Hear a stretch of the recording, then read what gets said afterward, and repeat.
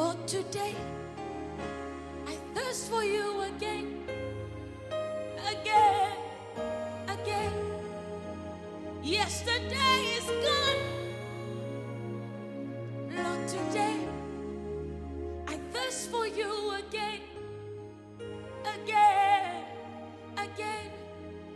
Lord, yesterday is gone. Lord, today I thirst for you again, again, again. Lord, yesterday is gone. Lord, today I thirst for you again, again, again. Lord, yesterday is gone.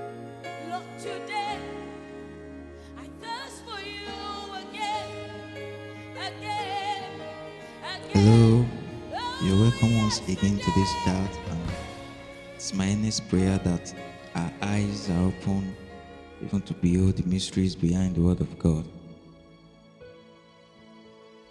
Within the few minutes I have with you, I believe that God will help us to see the reason why some people seem to be more preferred by God to us, the why behind some people walking in more spiritual possibilities than others.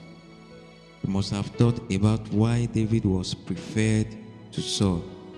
Why, for a simple mistake of disobedience, which was caused by anxiety, the kingdom of Israel was taken forever from Saul and his generation. Or why was Abel's sacrifice preferred to Cain's sacrifice? Let me read from the scriptures. 1 Samuel chapter 9, verses 1 and 2. Now there was a man of Benjamin whose name was Kish, the son of Abel, the son of Zerah, the son of Bechorath, the son of Aphiah, a Benjamite, a mighty man of power.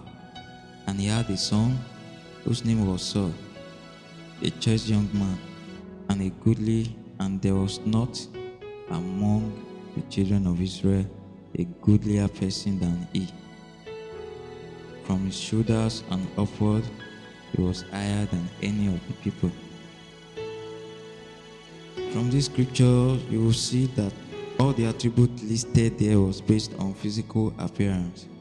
Well, I did not take this to be a mistake by God, but a valid reason for his approval by the Israelites, being the first king. They wouldn't have received anyone lesser.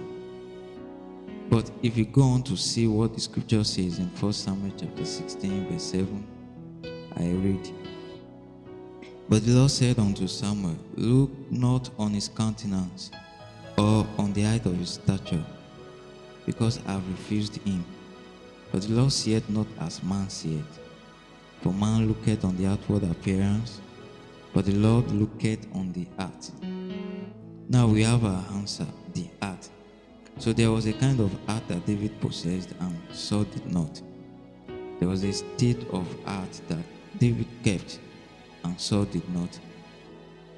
God told Samuel that the reason I was after David was his heart.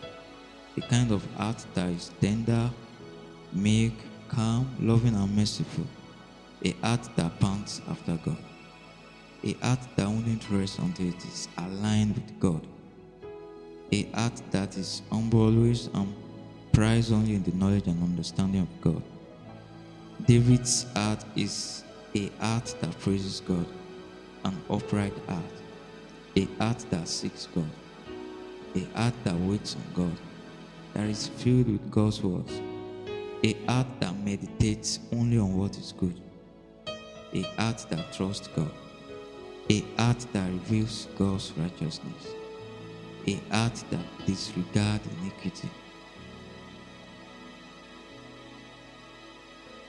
a heart that gives itself to the renewal process each day. In Matthew chapter 13, Jesus likened the heart to the soil, meaning that as we have different kinds of soil, depending on their individual composition and properties, we have also different kinds of heart. And this goes a long way in the things that God said to do with a man or his generation. I've understood that God's investments on a man are actually forced on his heart. God's anointing is actually poured as rain on a man's heart, which causes him to be productive and fruitful. His light shines on a man's heart and makes him wise in his ways. Those that know their God are strong and doing exploits, but with their heart they know, and they are strong outside, and their exploits seen by all men. I've seen that our heart is the earth under which treasures lie and on which plants grow. If we won't keep our hearts in a good state and allow God to work on it, I tell you, His work will be limited in our lives. If we won't cooperate with the Spirit of God to make our hearts perfect, we will continue to be the only limitation to the great work of God in our lives. Join me again on another episode of Get Me Right. Remember to tell someone about this podcast. Thank you and God bless you. Bye.